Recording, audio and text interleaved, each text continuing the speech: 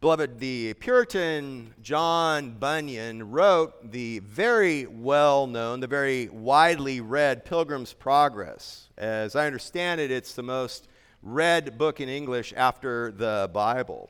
His second most widely read novel, as I understand it, was written in 1682 called The Holy War. And the subtitle was The Holy War Made by King Shaddai Against Diabolus to Regain the Town of Mansoul.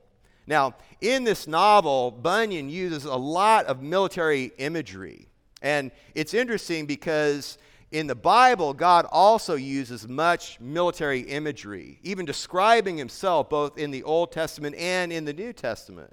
For example, in Exodus 15, verse 3, Moses tells us, "The Lord is a warrior, the Lord is his name." Yahweh is a warrior. Yahweh is his name.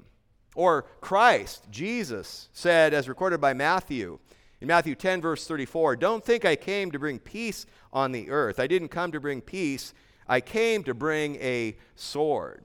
So there is, again, much military imagery even in Scripture. Or, as we read from the prophet Haggai earlier in our public reading of Scripture, we saw there as well God using military imagery to describe himself as a God of war. Turn back, if you would, for a moment to the prophet Haggai. I want to expand on this just a little bit before we come to the text we have for us here this morning. The book of Haggai is a very fascinating book. Haggai is the second shortest book after Obadiah in the Old Testament. Haggai is, along with Zechariah and Malachi, three of the post-exilic prophets, three of the so-called minor prophets that wrote after Israel's return from the Babylonian captivity. Haggai prophesied for some 4 months in the year 520 BC in the nation of Israel, and he actually was the first of those three post-exilic prophets to prophesy after the exile. His contemporary Zechariah came started some 2 months after he did. And when we look at Haggai, we know in these 2 chapters there are 4 words from God, marked by the words, "The word of the Lord came." For example, look at chapter 1, verse 1. "In the second year of Darius the king, on the first day of the 6th month, the word of the Lord came by the prophet Haggai to Zerubbabel, the son of Shealtiel, governor of Judah, and to Joshua, the son of Jehozadak, the high priest." Now, this first word of the 4 words that we see in chapter 1 is a word of rebuke from the Lord. And it is for the entire nation, but it is specifically addressed to the leaders. It is a word of rebuke because they have not finished the temple. The Persian king Cyrus had given a decree and in essence given Judah a blank check to complete the temple. And they came back, and under Sheshbazzar, they laid the foundation of the temple, but they got distracted. They turned away from the clear command and the work of the Lord to focus on self. The secular pagan trinity of me, myself, and I raised its ugly head in their lives. Look at what Haggai says in verse 4. He says, or God says through Haggai, I should say, "Is it time for you yourselves to dwell in your paneled houses while this house lies desolate?"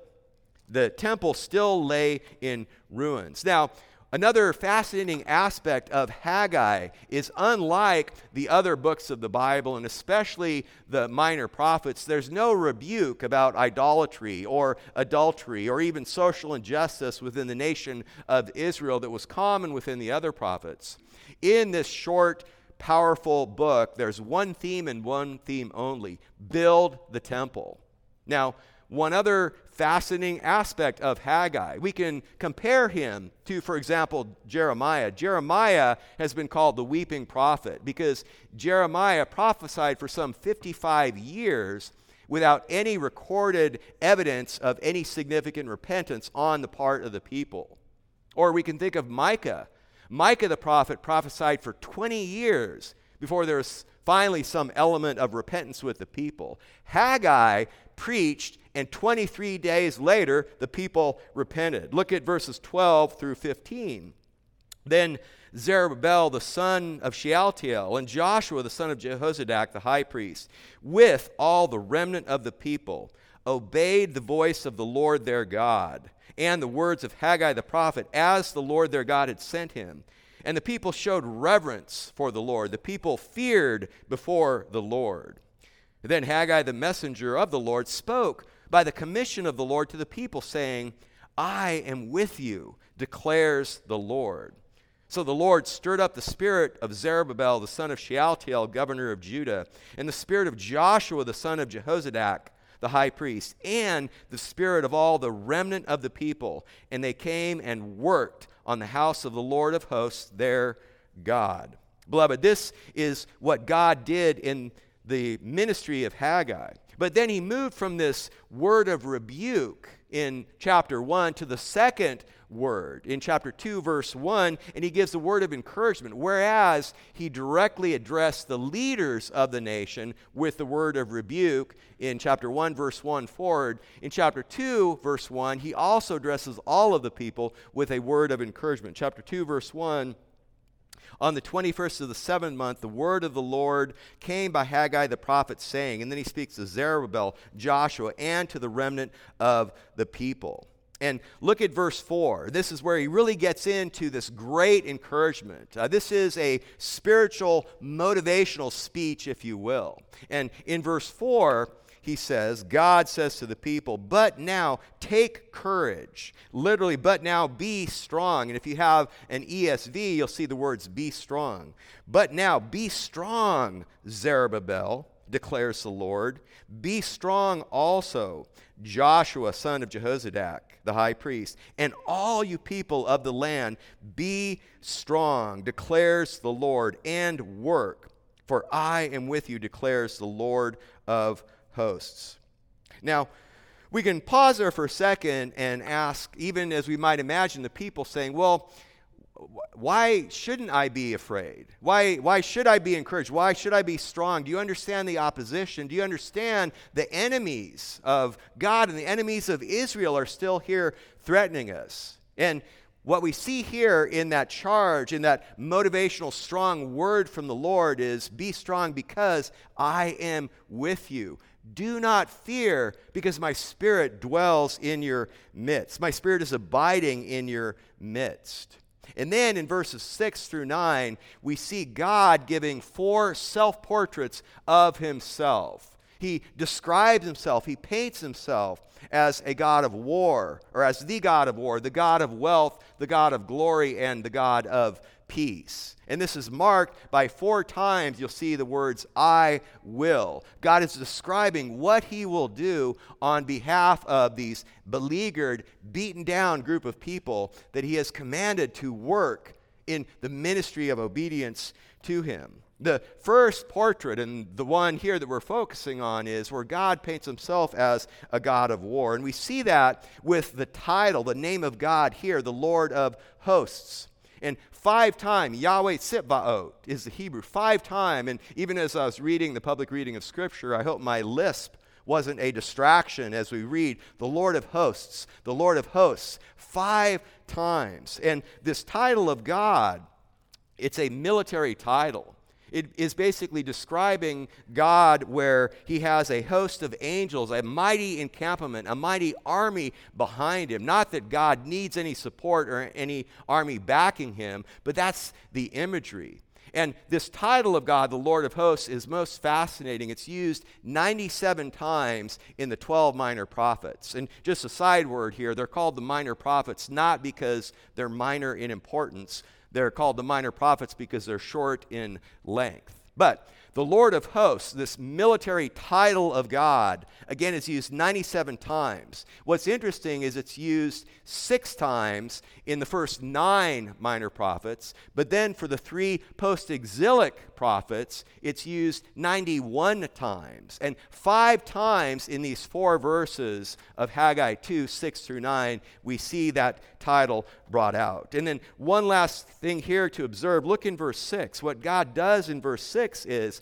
not only does he paint a picture of himself as the God of war, but he also reminds the people that he is the sovereign creator God that spoke the universe and the earth into existence. In verse 6, he says, "For thus says the Lord of hosts, once more in a little while, I'm going to shake the heavens and the earth, the sea also, and the dry land." And so when you look at that description there, that is Genesis language from when God created the earth and the heavens, the sea also, and the dry land.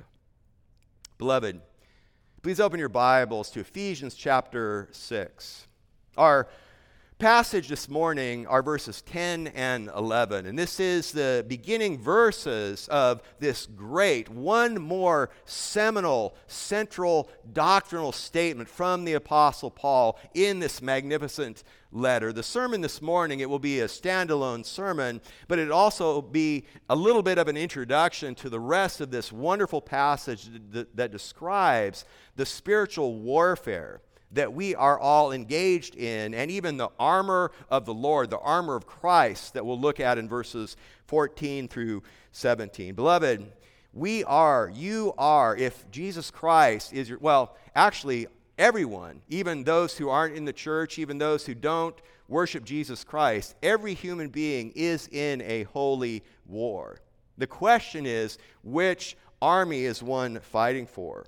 We, as believers, live in a spiritual war zone. The battle for man's soul is going on right now. And beloved, this battle, this is not a skirmish.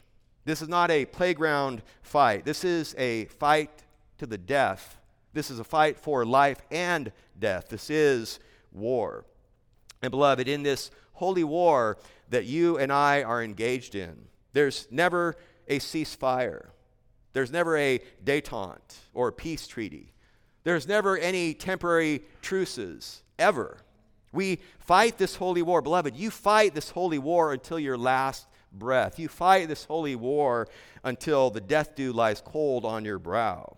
And this holy war continues until you reach the eternal Sabbath rest of heaven, which is what God promises and what God describes in the pages of Scripture. Beloved, hear the Word of God. Again, the passage this morning for us is verses 10 through 11, but I'm going to read verses 10 through 17 for the entire picture. This is the Word of God, Ephesians 6, verse 10. "Finally, be strong in the Lord and in the strength of His might. Put on the full armor of God so that you may be able to stand firm against the schemes of the devil. For our struggle is not against flesh and blood, but against the rulers, against the powers, against the world forces of this darkness, against the spiritual forces of wickedness in the heavenly places. Therefore, take up the full armor of God so that you may be able to resist in the evil day, and having done everything to stand firm. Stand firm, therefore, having girded your loins with truth, and having put on the breastplate of righteousness, and having shod your feet with the preparation of the gospel of peace. In addition to all, taking up the shield of faith, with which you will be able to extinguish all the flaming missiles of the evil one. And take the helmet of salvation and the sword of the Spirit, which is the word of God." Beloved, this is the word of God that has been read in your hearing. Please attend to it as such. Martin Lloyd-Jones, in commenting on this section of Scripture, said, "This is a stirring call to battle. Do you hear the bugle? Do you hear the trumpet? We're being roused. We're being stimulated. We're being set upon our feet, and we're being told to be men. The whole tone is martial. It's manly. It's strong." End quote. Dr. Jones, the doctor, preached 50 sermons on these 8 verses. He preached 11 sermons just on verse 10. He said also about this subject, "There's nothing more urgently important for all who claim the name of Christ than to grasp and to understand the teaching of this particular section of Scripture." There was a 17th century Puritan, William Gurnall. He wrote a 1,200-page book, a 1,200-page devotional commentary on verses 10 through 20 called the Christian Complete Armor. This is still in print.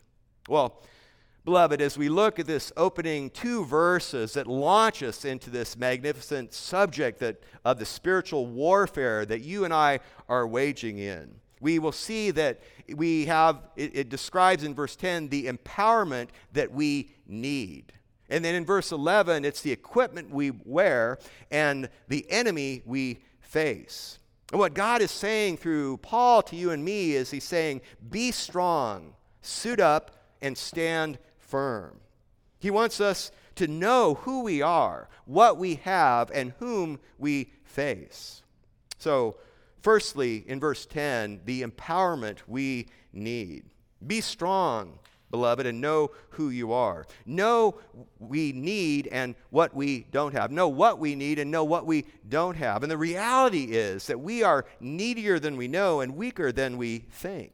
That's why the same Apostle Paul, who God speaking through him commands us to be strong, or literally be empowered, also said and wrote to the church in Corinth in 1 Corinthians 10:12, let him who thinks he stand take heed lest he fall.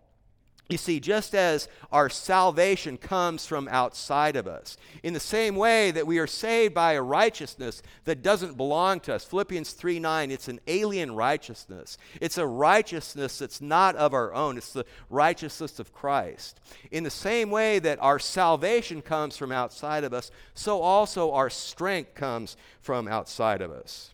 Paul begins here in verse 10, he says, finally. Now, when the preacher says finally, for those of you out in the congregation, that means he's going to go on about for some length of time. And so also the Apostle Paul. You see, what he's saying here when he says finally, it's not even as we might think of in conclusion. This is not an afterthought. This is not some kind of simple postscript. This is not the Apostle Paul remembering something, oh yeah, just one more thing. This is part of the central and essential doctrine and teaching that is the bedrock foundation of everything he's been writing up to this point. The same 2 words translated as finally are translated in Galatians 6:17, from now on. It's kind of an antiquated word, but you could think of it as henceforward. From this point in time, this is what you do as you continue forward. This is the further outworking of the great themes of this magnificent letter. And what he says is, finally, be strong in the Lord and in the strength of his might. He doesn't say be strong by the Lord or from the Lord. Be strong in the Lord. Paul is describing the sphere from which our strength comes. He is describing the sphere and the domain for those of us in Christ. When we are walking in Christ the way we should be walking in Christ, that is when we are empowered by this all-surpassing, mighty, dynamite power of the Lord. And he says, be strong, as I just indicated. It's even a little better to understand that as be empowered. It is a command. It's a passive command. He says, be empowered. It's interesting, the word translated as be strong, when it's used in Scripture in the New Testament of men, it always appears in the passive sense. For example, Acts 9, verse 22, it says, Saul kept increasing in strength, which in our English sounds like he was doing something to increase his own strength, lifting weights or doing whatever. No, it's strength that is coming from the Lord. Or Romans 4:20, Paul describes Abraham looking back in retrospect. And he says, with respect to the promise of God, he, Abraham, did not waver in unbelief, but grew strong in faith. Again, passively being empowered by the Lord. Or Paul in 2 Timothy in his last letter, while Paul is in his second Roman imprisonment, awaiting execution, he writes to Timothy and says, you therefore, my son, be strong in the grace that is in Christ Jesus. So those are some examples of how this word is used elsewhere. Now, when the word describes God as the subject, it's always active. Philippians 4:13, Paul says, and you know the verse, I can do all things through him who strengthens me. Or 1 Timothy 1:12, I thank Christ Jesus our Lord who has strengthened me. Or some of his final words, 2 Timothy 4:17, the Lord stood with me and strengthened me. That's in the New Testament. But the same kind of theme of being strong in the Lord, being empowered by God, we see often in the Old Testament as well. One of my favorite Old Testament verses is Joshua 1, verse 7. Be strong and very courageous. As the nation of Israel was up on the plains of Moab getting ready to go in and to take the land that God had given them. Or even as we read from Haggai, both in the public reading of Scripture and at the beginning of this sermon, 3 times in Haggai 2, verse 6, be strong, be strong, be strong. So while the grammar is passive, there is an active nuance of responsibility. So even as we are being powered by strength that comes only from God, only in Christ, this is not in any way, shape, or form let go and let God. It's divine sovereignty. That's where the emphasis is. But we have responsibility. And it might make you think of the beautiful hymn from Martin Luther, A Mighty Fortress is Our God. The second stanza says, did we in our own strength confide, our striving would be losing. We're not the right man on our side, the man of God's own choosing. Dost ask who that may be? Christ Jesus, it is he. Lord Sabaoth his name, from age to age the same, and he must win the battle. Beloved, God must win the battle. God will win the battle. And in his eternal counsel, even in eternity past, before he spoke the universe into existence, God determined and decreed that he would win it through us, through you. Therefore, be strong. Put your battle armor on and get ready to rumble. And the Holy Spirit restrained me, some of you people may know, from saying get ready to rumble in a certain kind of way. But we'll get back on task here. Beloved, in this beautiful book of Ephesians, Paul gives 3 chapters of exhortation after his initial 3 chapters of exhortation. We know that right belief flows from, or leads to, I should say, right behavior. In the first 3 chapters, Paul told us what our riches are. Now he tells us in Christ, the spiritual riches in Christ, even as we sang earlier. And now in chapters 4 through 6, he tells us how to use them. We are reminded when we study, when we read through this wonderful letter, that we were orphans who have been made sons and daughters. We were the homeless who have been given homes. We were the poor who have now been made rich in Christ. We were the guilty who have been made guiltless. We were giftless who are now gifted for the ministry and the work of the Lord. We were the perpetrators whom God has pardoned. We were dead whom God has now made alive forevermore.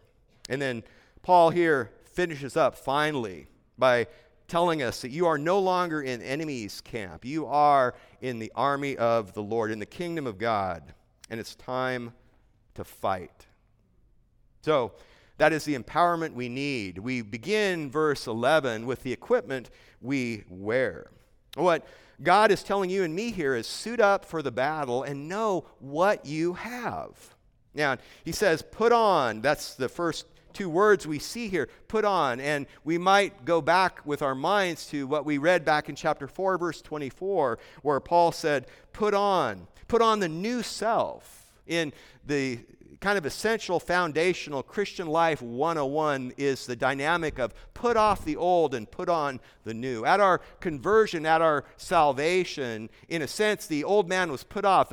The penalty for sin was taken care of. And we have the promise, and we've been positioned in Christ forever, secure for the future glory and bliss and joy of an eternal heaven with Christ. And at the same time, there is an ongoing dynamic in the work of sanctification in our Christian walk that we continually put off the old vices, the old sins, and continually put on the new man and the virtues. That's back in chapter 4, verse 24. That's not a summons from God to become what you aren't. That's really, in essence, a summons from God to become, or be, rather not become, be what you are. we were removed from one realm and put in another completely different realm with a different uniform and with a different armor, which is what we have here. Put on the full armor of God. Here, chapter 6, verse 11. The sovereign grace, the sovereign strength that is emphasized in verse 10 now leads to the human effort and the human exertion that comes out here. And the grammar of the command, be strong in the Lord, or be empowered, it has this idea of a continual need. It should be continually, habitually part of what we do, continually being strong in the Lord, being empowered with the strength of His might. The grammar for the command here has more of an urgency. Put on right now the full armor of the Lord. So divine sovereignty and human responsibility. Verse 10 emphasizes more the divine sovereignty. Verse 11, more the human responsibility, but with a blend of both in both verses. And the Greek word full armor is panoplia. It comes from the word pan, meaning all, and hoplon, meaning arms. We have an English word panoply from it, which basically describes a complete or impressive collection. And what he's saying here is put on all of the elements of the armor. And it's fascinating because the Apostle Paul wrote this from prison, from his first Roman imprisonment. And when he wrote this, he was chained to a Roman soldier 24/7 as part of his imprisonment. So it's very likely he was either seeing the armor on the soldiers when he was writing this, or even seeing the armor there by the wayside. The historian Polybius listed the various parts of a Roman legionary's panoplia: the shield, the breastplate, the helmet, the sword, which are four of the elements we'll see Apostle Paul bringing out in verses 14 through 17. Polybius also talked about the greaves and 2 javelins.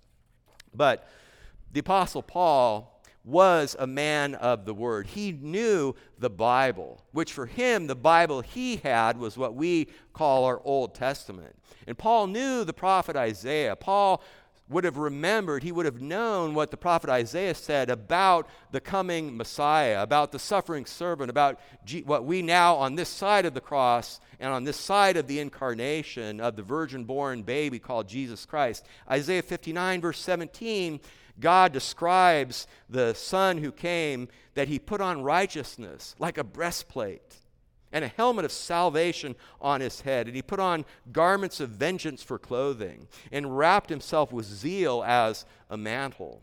Or the Apostle Paul, when he was also writing to the church in Rome. In Romans 13, verse 12, the Apostle Paul wrote, "This night is almost gone, and the day is at hand." Watch this. "Let us therefore lay aside the deeds of darkness and put on the armor of light."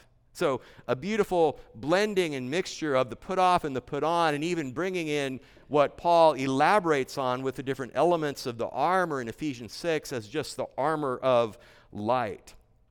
And when we think of this, beloved, a maybe modern contemporary version, we don't really put on armor today, but you might think of a bulletproof vest. And the question is, do you want, if you're going to put on a bulletproof vest, do you want to put on a bulletproof vest that was built by a 28-year-old adolescent living in his mother's basement? Or would you want to put on a bulletproof vest that's prepared by the company that supplies Gilbert's finest?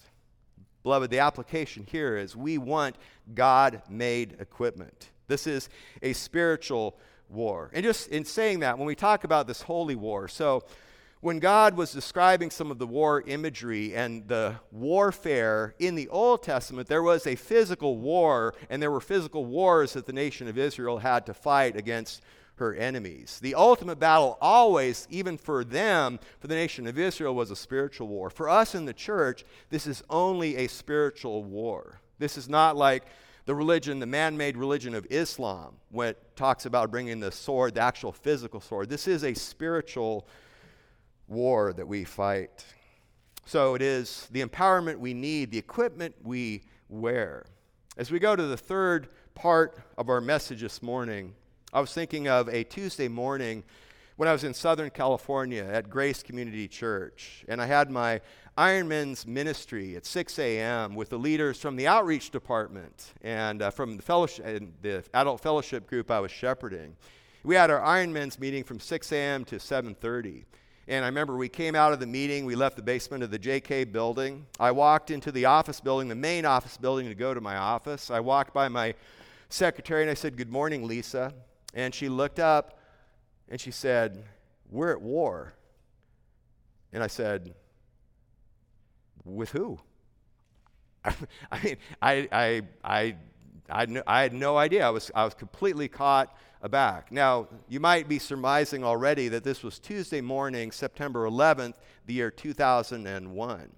Beloved, the point is, we must know our enemy. Who is the enemy? And that is what we see from the Apostle Paul at the end of verse 11, the enemy we face. And the point here at the end is stand firm and know whom you fight.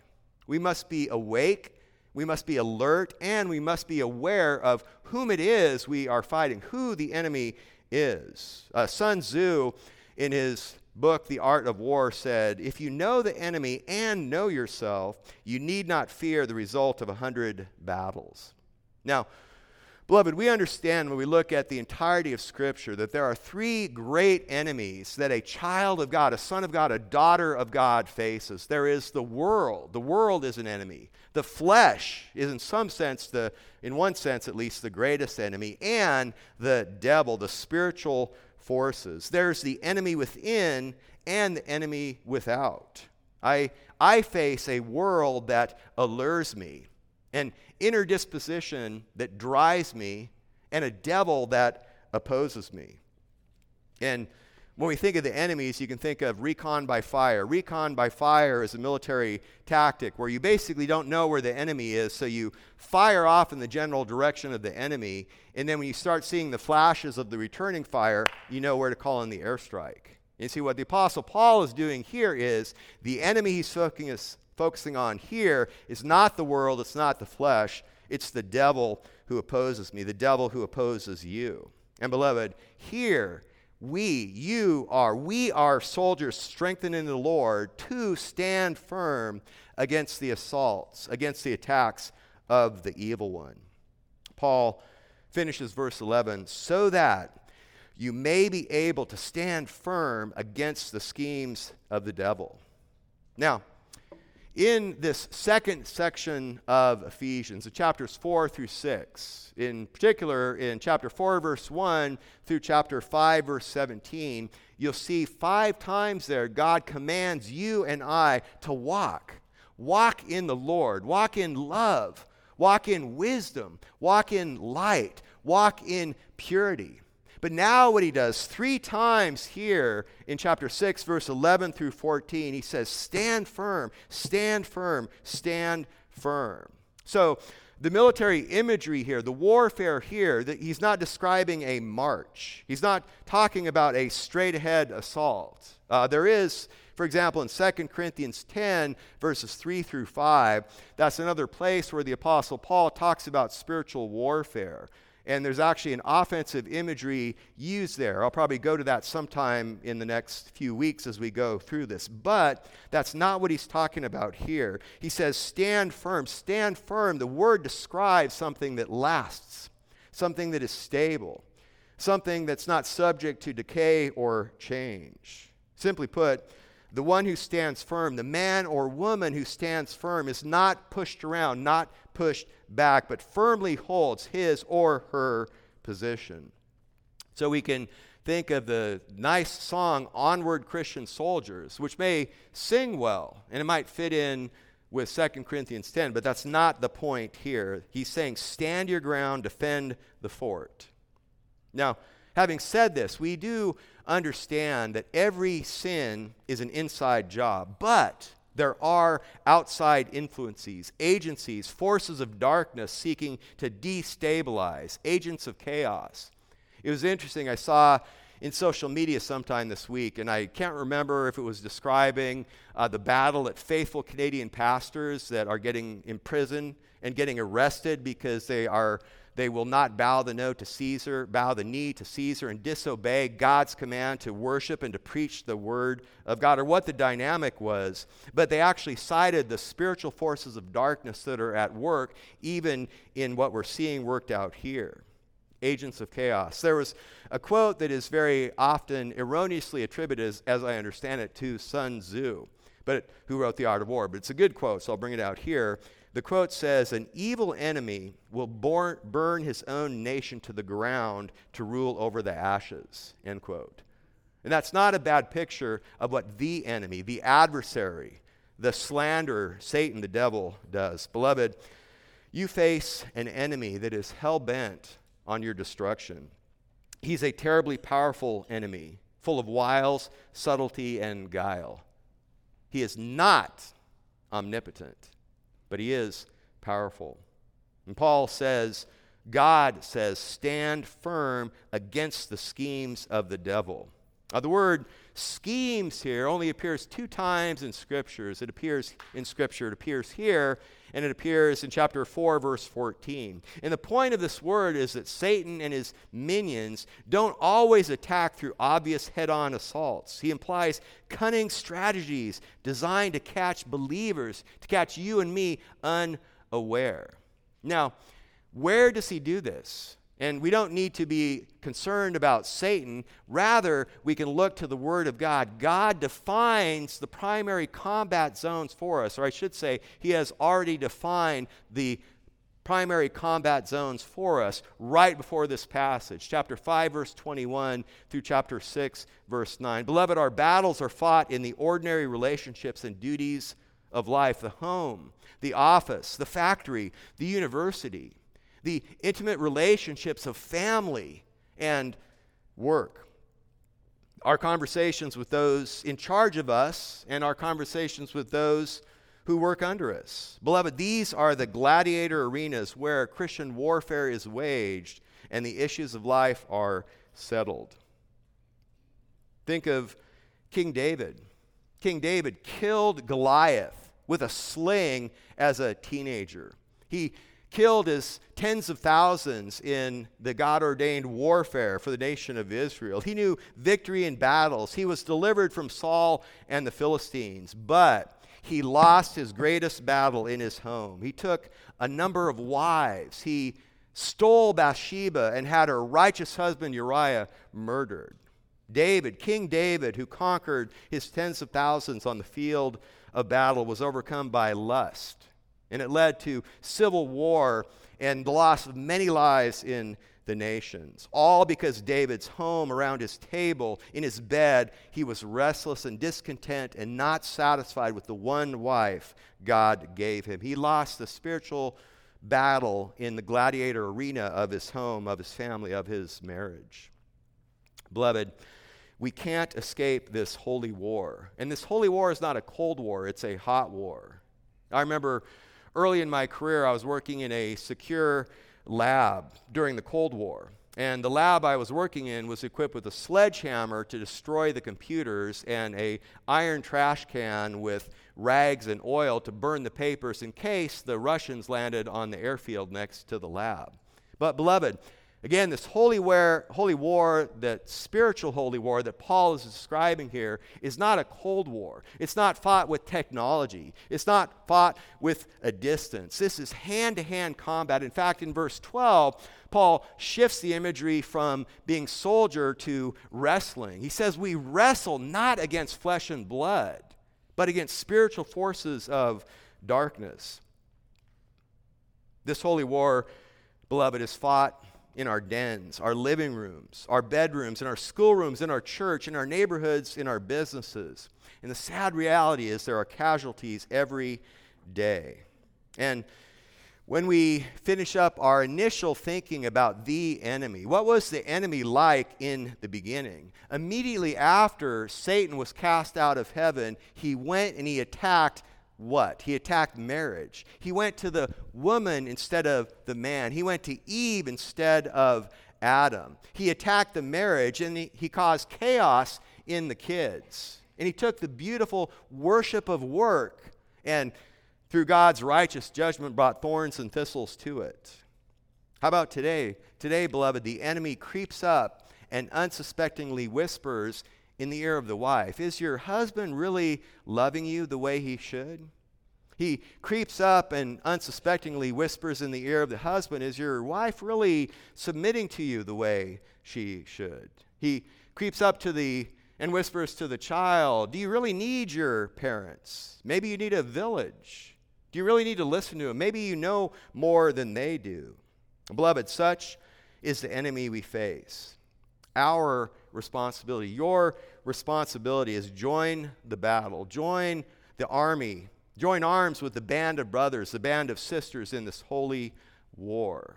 And think of what Christ said in his Lord's Prayer. He said, pray in this way. And the beautiful words of it. And the point in the Lord's Prayer was the principles, not the words. You can repeat the words of the prayer. They're good words, but it's not something we just repeat by rote. But he said, lead us not into temptation, but deliver us from evil. It could equally be translated as deliver us from the evil one. And it's interesting because when Christ taught that of how to pray, who among others were in the audience? The Apostle Peter. And it was the same Apostle Peter that heard Christ say, pray in the fashion of delivering us from evil or from the evil one, who wrote in 1 Peter 5, verses 8 and 9, be of sober spirit. Be on the alert. Your adversary, the devil, prowls about like a roaring lion, seeking someone to devour. But resist him firm in your faith. Beloved, our families are under attack. Our faith is under siege. This is a cosmic struggle that takes place in the heavenlies, but it manifests itself in moments of time and decisions of life. Jesus doesn't promise this walk. He doesn't promise this war will be quick and easy. He certainly doesn't promise health and wealth to those who name it and claim it. He promises sweat, blood, toil, and tears. He promises hardship and suffering as we stand and fight the enemy. And he promises absolute, certain, ultimate victory and presence and worship and unbounding joy with no pain, sorrow, or tears forever and ever in his presence. Therefore, don't be overcome by cowardice or laziness. Realize that the progress of a lifetime can come to a crashing halt in an instant. It is true that the counsel of God from eternity past will never fail. And it's also true that God decided in his plan victory will be given to those who overcome. Overcomers are conquerors. The overcomers that is described by the Apostle John in the first epistle of John, or by John in the book of Revelation, chapter 20. Overcomers are conquerors, and in order to conquer, you and I must fight. Are you ready for the battle? Are you on the alert? Are we on the alert? Are we on our feet? Beloved, let us rise up. Let us shake off the whims and the fancies and the concerns of this world. Let us stand on our feet. Be a mighty man of God. Be a mighty woman of God. You're a member of the mighty army of God, fighting his battle and destined to enjoy the glorious fruits of victory through the countless ages of all eternity. Do you hear the trumpet? Do you hear the bugle? Be strong in the Lord and in the strength of his might. Put on the full armor of God and stand firm, beloved, in the Lord. Please join me as we go to the Lord in prayer. Lord God, we praise you. We praise you, Lord Jesus, for the victory that has already been won. We praise you and thank you, Lord, that the enemy has been defeated. And at the same time, Lord, we praise you for your perfect plan and that we know the enemy is not yet destroyed and that we are part of the forces that are behind you as our victorious marching general, as we would stand and defend the fortress of the truth, the Word of God, the purity of our families and our church, and protect our beloved wives and husbands and our children. Lord, help us to gather up the full armor of the Lord for your glory, for our victory in the here and now, in the moments of time and the decisions of life, and be blessed and glorified by all that we do. And it is for your glory and for your honor, Lord Jesus, that we come to you. Give us clarity of thought and humility of heart. It's in your name that we pray, that we live, that we fight. Amen.